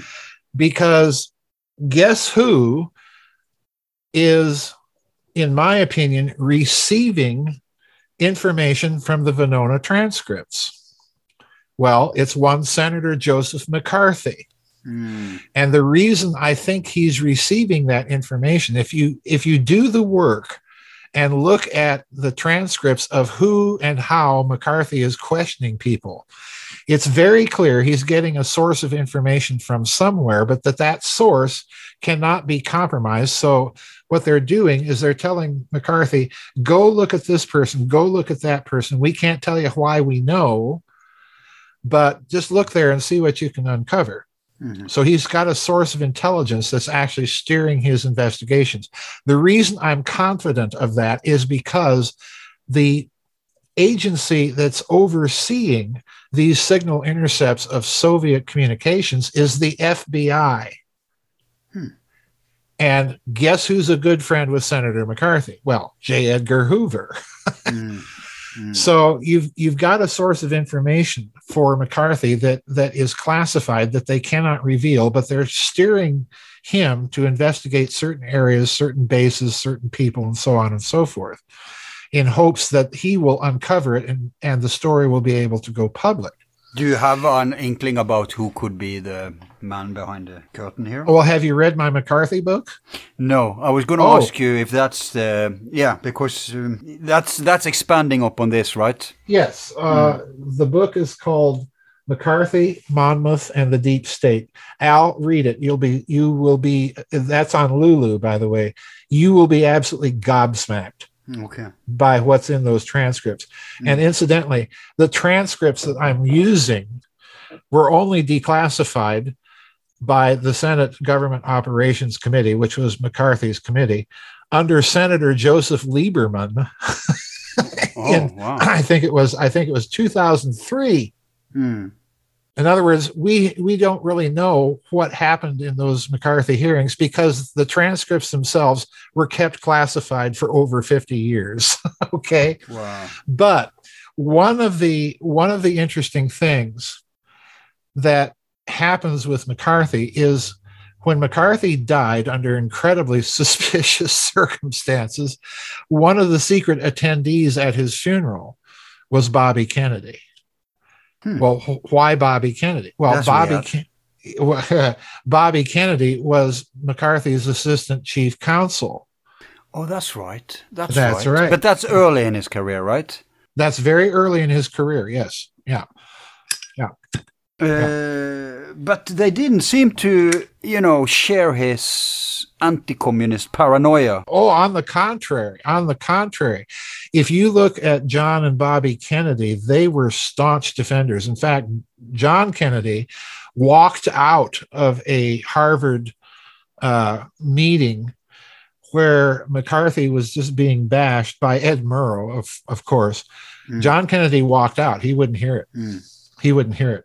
In fact, if you look at when the Senate censured McCarthy, John Kennedy arranged to be absent that day so that he wouldn't have to vote on the issue at all. No, the Kennedy family was very tight with McCarthy because Joseph Kennedy had donated several times to McCarthy's campaigns, and McCarthy had returned a few favors to Kennedy when he asked McCarthy not to endorse Henry Cabot Lodge and so on and so forth. So those two families were very, very tight. And it's one of the most astonishing things that you don't realize until you're confronted with the fact. And Bobby Kennedy took that trip to Wisconsin and attended McCarthy's funeral secretly. Yeah, so this was, you wrote this before your other book that you're talking about now. Well, I wrote this book and I was laying the groundwork for the McCarthy book because this is one intertwined story that I can't write up in simply one book.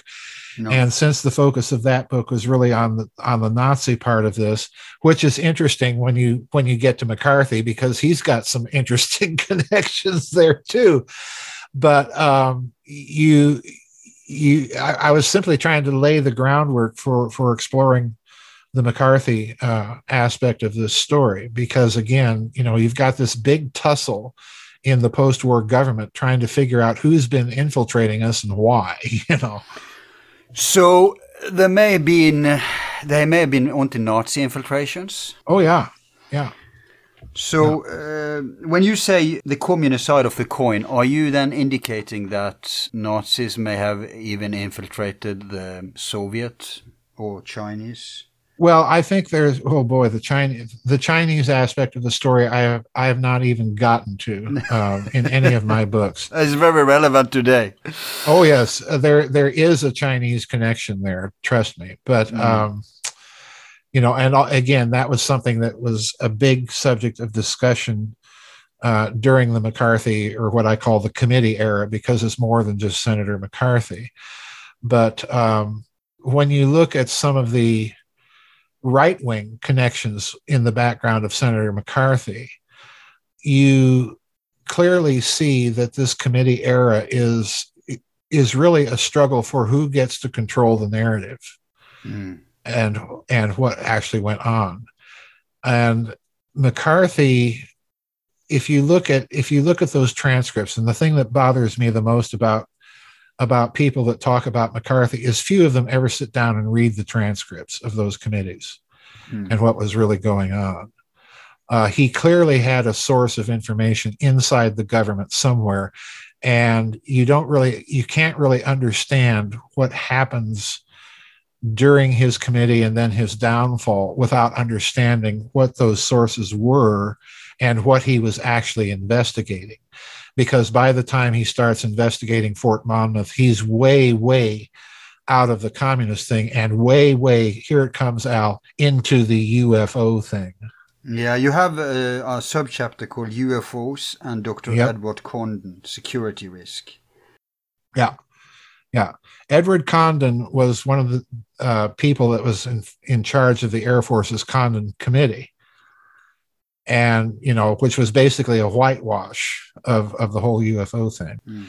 And again, he came to the attention of Senator McCarthy, and I always thought, and at the time I wrote that book, I did not have those transcripts, the Monmouth transcripts, because I had tried for years to get them and come to find out that they had been classified for a tremendous period of time. And the Condon thing I always thought was peculiar, because what's McCarthy doing investigating this guy?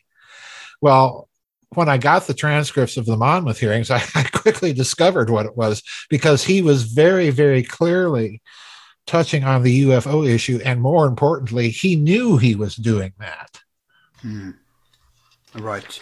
And China is sneaking itself in here too. You say the China problem, Henry Morgenthau and Chiang Kai-shek's gold. Yep. And then you wrap up with radioactive speculations. Just touching that briefly, I believe that's to do with the so-called, what did you call it, the Tsar bomb? Well, it's to do with the nuclear program of the Russians, right? Right. I don't recall exactly what I said there, but the Tsar bomba is another one of these. Let me help you out here. You have a quote saying in 89 to 91, the communists throughout Eastern Europe, as in the Soviet Union, adopted the third way, the acquisition of false political labels to mask the continuing covert communist socialist orientation.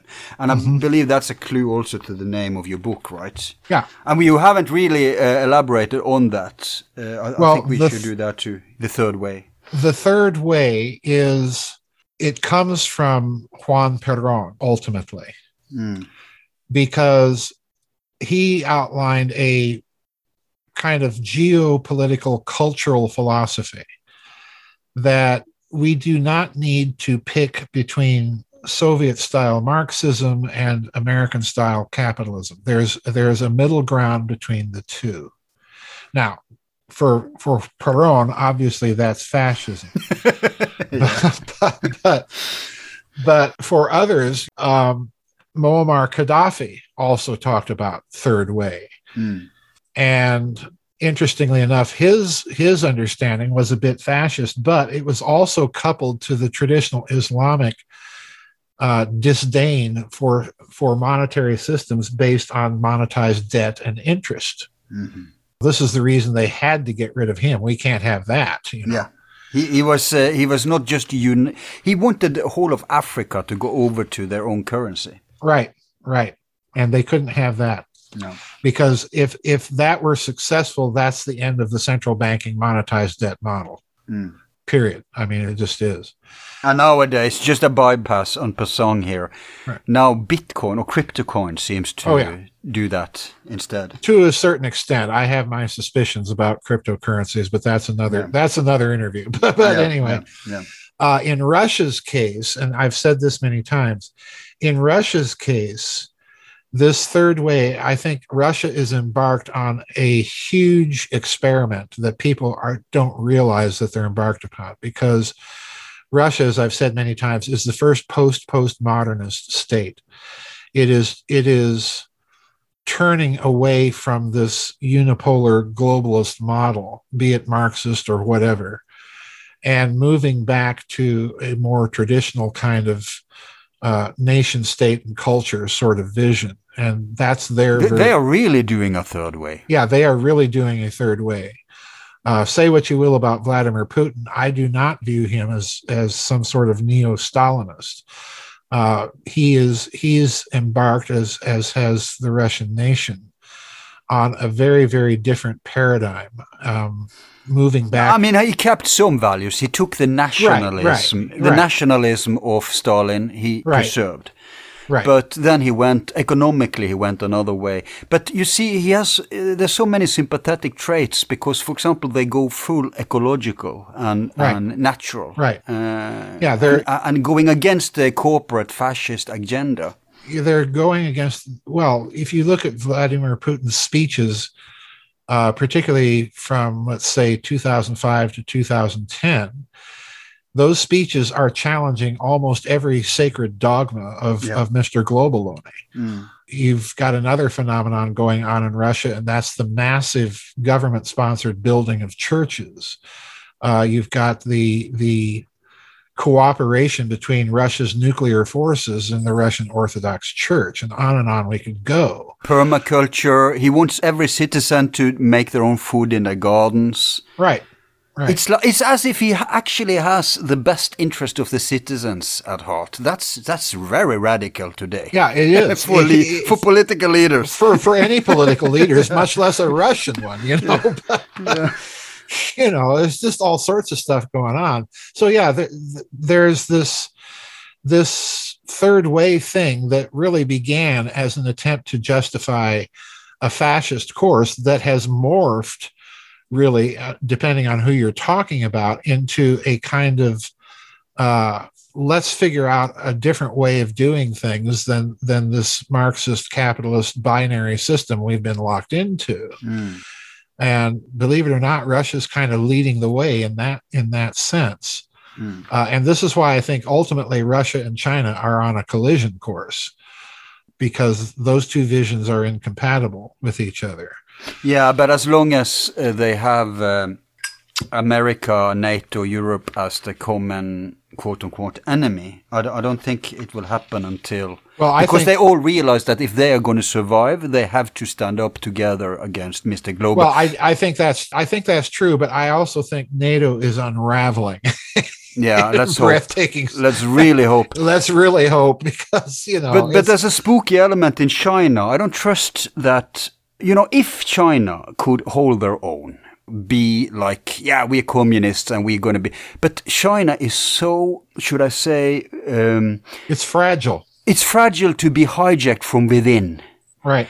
And whoever hijacks it will have, because if you look at the Western powers, they are drooling over many of the things China can do, that they want to implement, like the social credit system. They want to implement it here, and they're trying. So if the people behind the scene in the Western power structure can get an influence in China, it's game over. Because whoever controls China can just implement it much easier. Well, I think the problem the West is facing with China and its plans for its own version of social. I personally don't think it's this great reset social credit system they're trying to put into place is going to come off.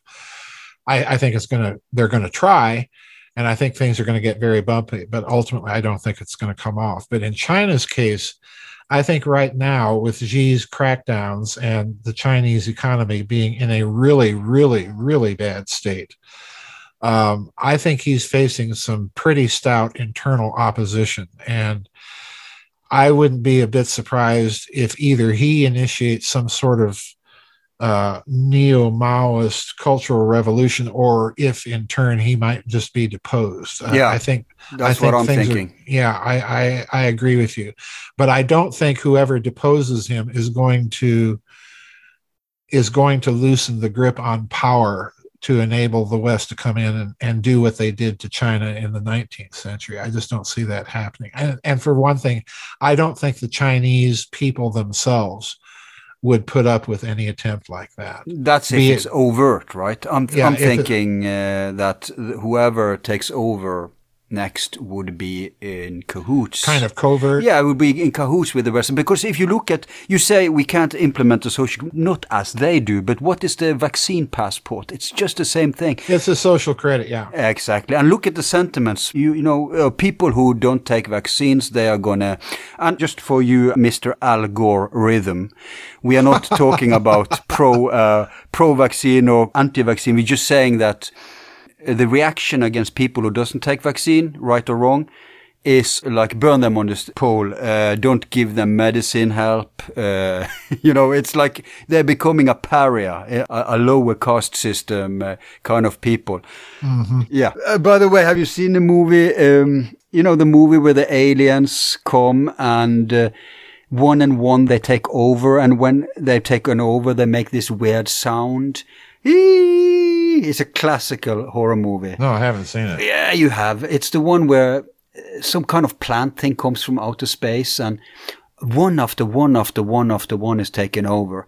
And when eventually enough people are taken over, then it's not hidden anymore. Then you have to run, you have to flee, right? And Invasion of the Body Snatchers? Yes. And if they discover you, they point and make this horrible sound. One of the unvaxxed people.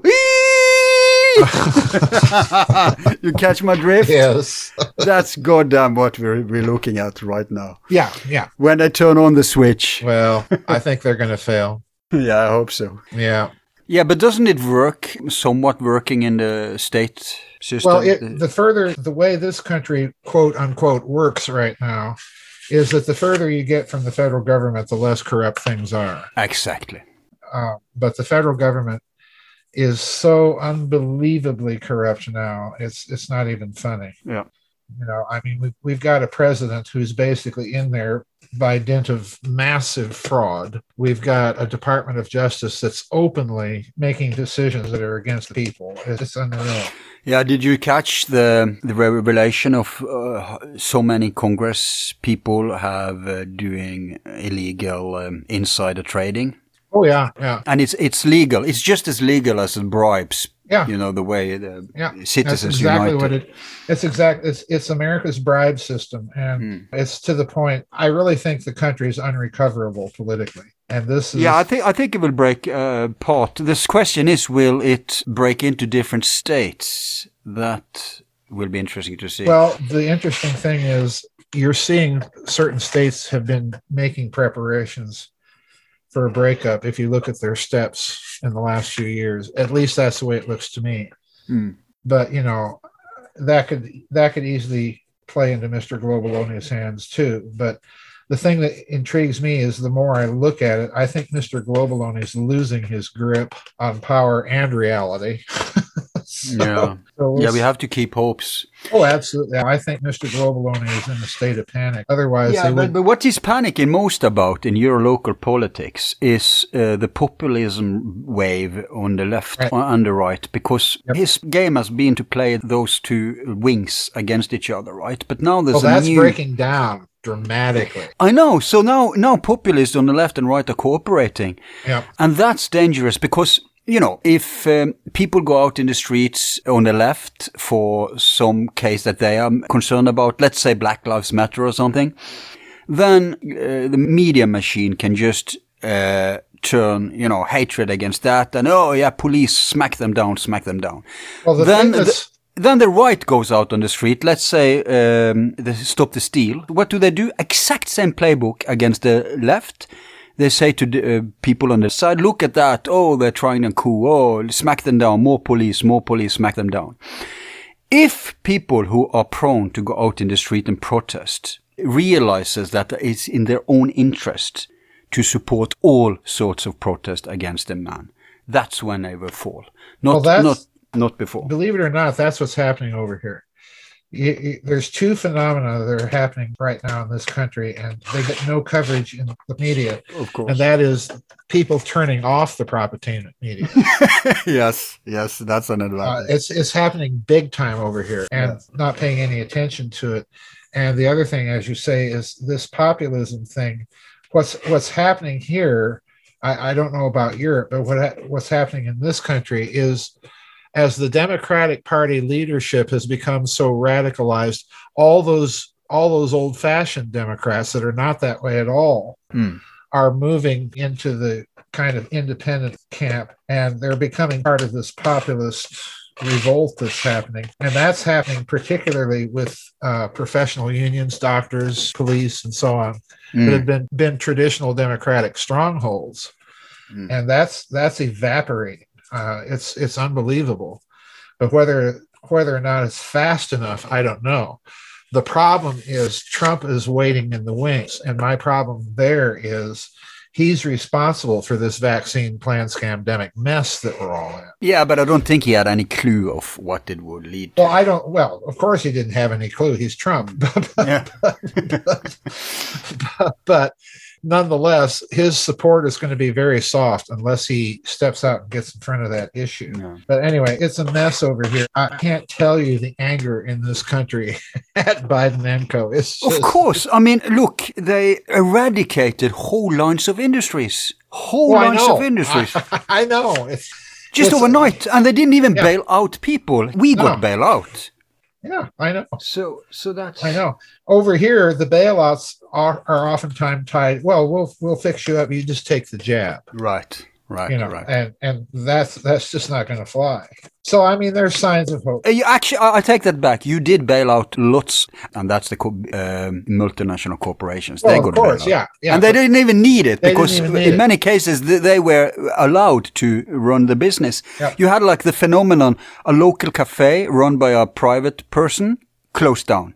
Then you have a big chain with a same kind of cafe next door. Yep. They could go on. Yep. Amazing, man. It's amazing. It's totally off the chart. And you're supposed to be the cradle of small business and middle class. Oh, we're the exceptional nation, haven't you heard? We're a socialist country, and we have more small and middle business than you guys got now. I know. It's just everything is upside down. But I do take hope because I think Mr. Globaloni has It's not to say that they're going to give up and crawl into the woodwork. No. Oh, no. They go down dying. But I think they're going down. I do. But the problem is, how much of the world will they take with them on the way down? Well, that's the problem. And this is why I think we've got to start talking about what kind of society and culture do we want to see on the other side of all of this? Because no one's thinking in those terms. Right now, this country, I say that this country is in a Harper's Ferry 2.0 moment. Because you look at the comparison of what's going on, at least in this country, I can't speak for Europe, but you look at what's going on in this country and compare it to the run up to the American Civil War, and the parallels are off the chart. It's just off the chart. So we're heading for something. I don't know what it is, but Biden and co is kind of the last straw for everybody over here. I mean, you go to football games over here and the college students are shouting, "Fuck Joe Biden." I know. And now they're using a code. Have you heard about that? Yeah, I've heard about that. Yep. But the problem is, of course, Biden is just a figurehead, a senile figurehead. Oh, yes. Yeah, he is. He really is. I think it's Obama behind the scenes running things. Yeah, to a certain extent, but you know, Clinton had more power than Obama. Oh, easily. And she's still, I'm talking about her. Yeah. She's still heavily in the, and who's behind Clinton again, right? These are all Bush.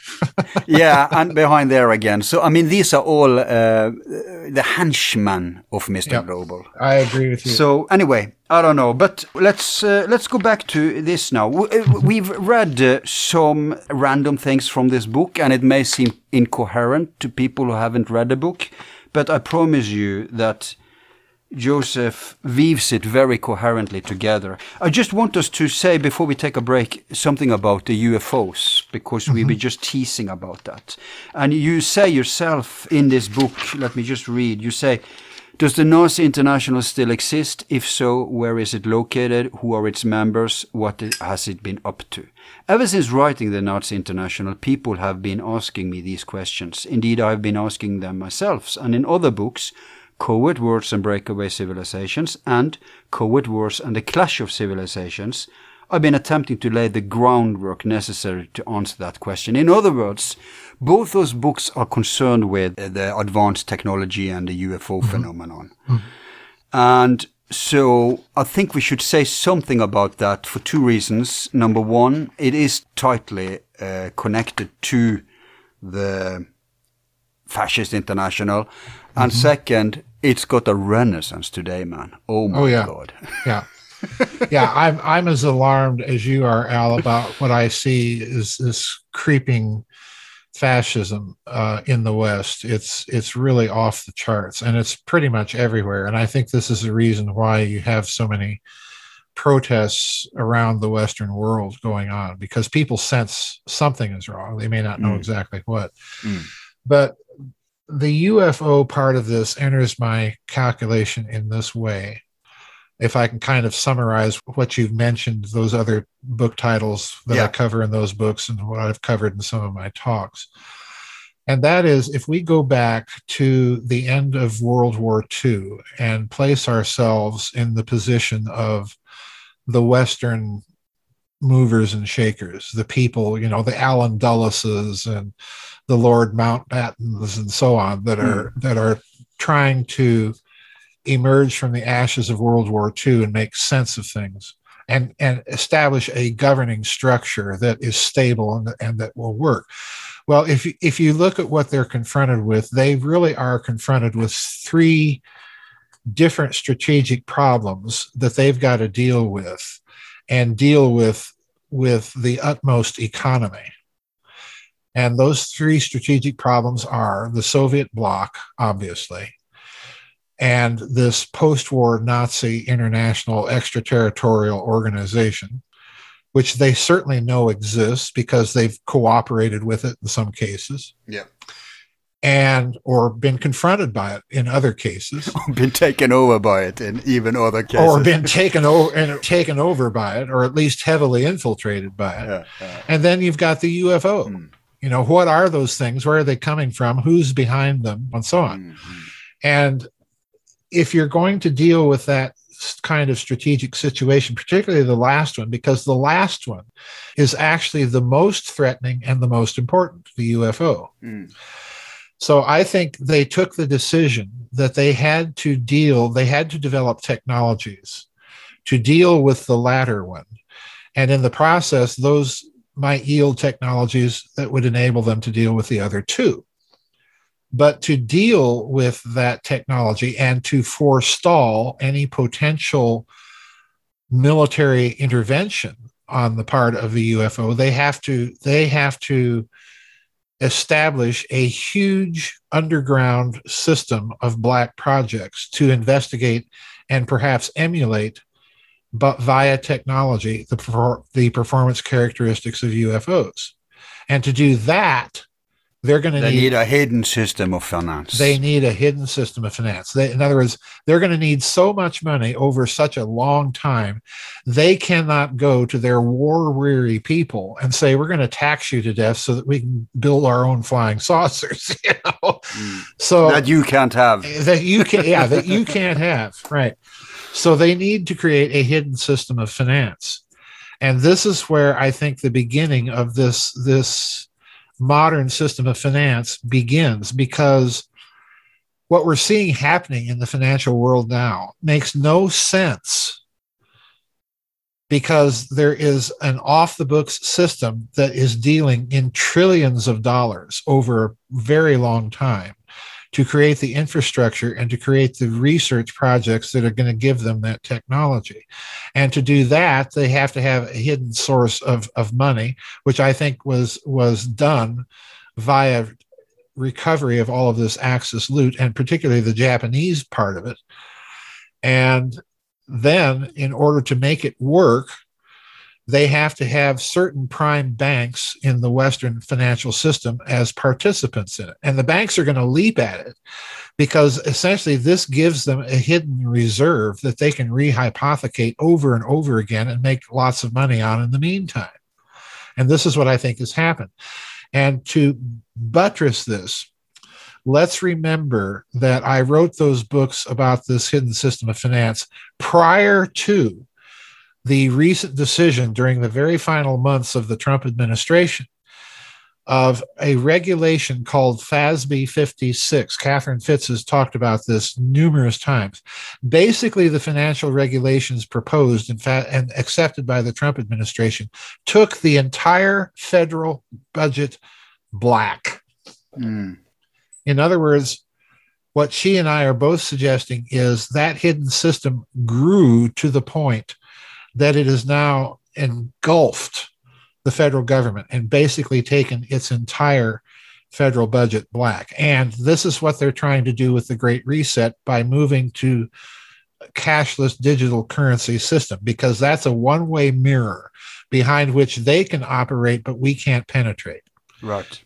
And the other side of this is you see the same thing happening in the private world, the corporate world, with places like Harvard University endowment saying that they're taking all of their finances black. You have all of these special program companies starting up and avoiding the Security and Exchange Commission regulations. By doing so, you have a lot of these space companies coming in and buying up these front companies so that they don't have to go through regulations for initial public offerings and so on. So they're taking the entire financial system black. Yeah, we've learned from previous programs. For example, we had Michael Schratt on, we've had Catherine Fitz on, and we've learned that the hidden system, all of this is post-war, and the banking, is it a coincidence, folks, that Nazis are heavily influenced in the new banking system after the World War? It's laying the groundwork for the UFO phenomenon, for our classified UFO program. Is it a coincidence that the Nazis are heavily influenced in the corporate world, that Bormann basically launches this from his 750 corporations, harboring the era of the corporate state that we have now internationally, Mr. Global, as Catherine Fitz calls it? Is it a coincidence that kind of, in the 70s, the visible and overt Nazi players looks as if they are disappearing, probably because they're dying off, right? Right. But at the same time, something else happens, and that is that NASA, that they have controlled so far, is becoming irrelevant. They stop going to the moon, and who's taking over everything? The corporations. The military-industrial complex. Yep. Yes, your Lockheed Martin, your Raytheon, your Boeing. And those are the guys who knows anything. We've had Richard Dolan on. He's very frustrated because even in Pentagon, they don't have the right to know anymore. Yep. They have to go and ask permission to the private corporations who are running the whole thing. So we see the productions of, and I think Antarctica, that's where Antarctica comes in. That's where they are. What do they call themselves? The big corporation that's running stuff down in, I think they're coming from Lockheed Martin, but they have a new name. Something. Lados. Oh, yeah, I know what you're talking about. Yeah, Lados. I think something like that, yeah. So we have the money, we have the structure, and now we also have the patents, the control over the UFO programs. Right. All in the private world. Straight out of Borman's wet dream. Yep. People, you have to see the patterns here. Oh, yes, absolutely. And since we're talking about Nazis and banking, let's put what you just said in a bit of historical context. Because when the Bilderberg Group was established in the 1950s, look at who's involved. Right. On the Western side, you have the Rockefellers and the Rothschilds setting up the Bilderberg groups. But on the European side, very interestingly, who do you have? Well, you have Prince Bernhard of the Netherlands, who, if you look at him, he's a minor German nobleman. He was a manager for IG Farben, and who is usually in attendance at those early Bilderberg meetings. Well, the CEO of Deutsche Bank, a fellow by the name of Dr. Hermann Josef Ops, ABS. And it's instructive to look at Dr. Ops during the war, because during the war, Dr. Ops was head of a small handling bank in Berlin that was the bank of accounts for the Reich government. In other words, this is the guy signing Adolf Hitler's paycheck as Reichskanzler. Right. Okay. So in other words, follow the money, as they say. Follow the money. Yeah.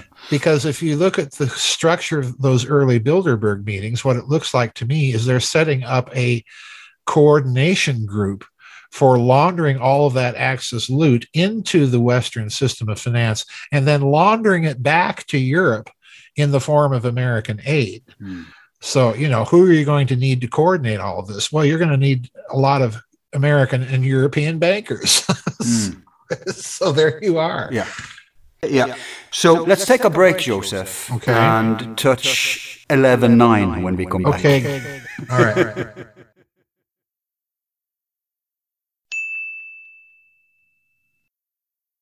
All of our files are free and will remain free. If you like the show, you can show support by donating $1 to help with expenses. Just use the PayPal link on our website, YouTube channel, or Facebook page. Thanks.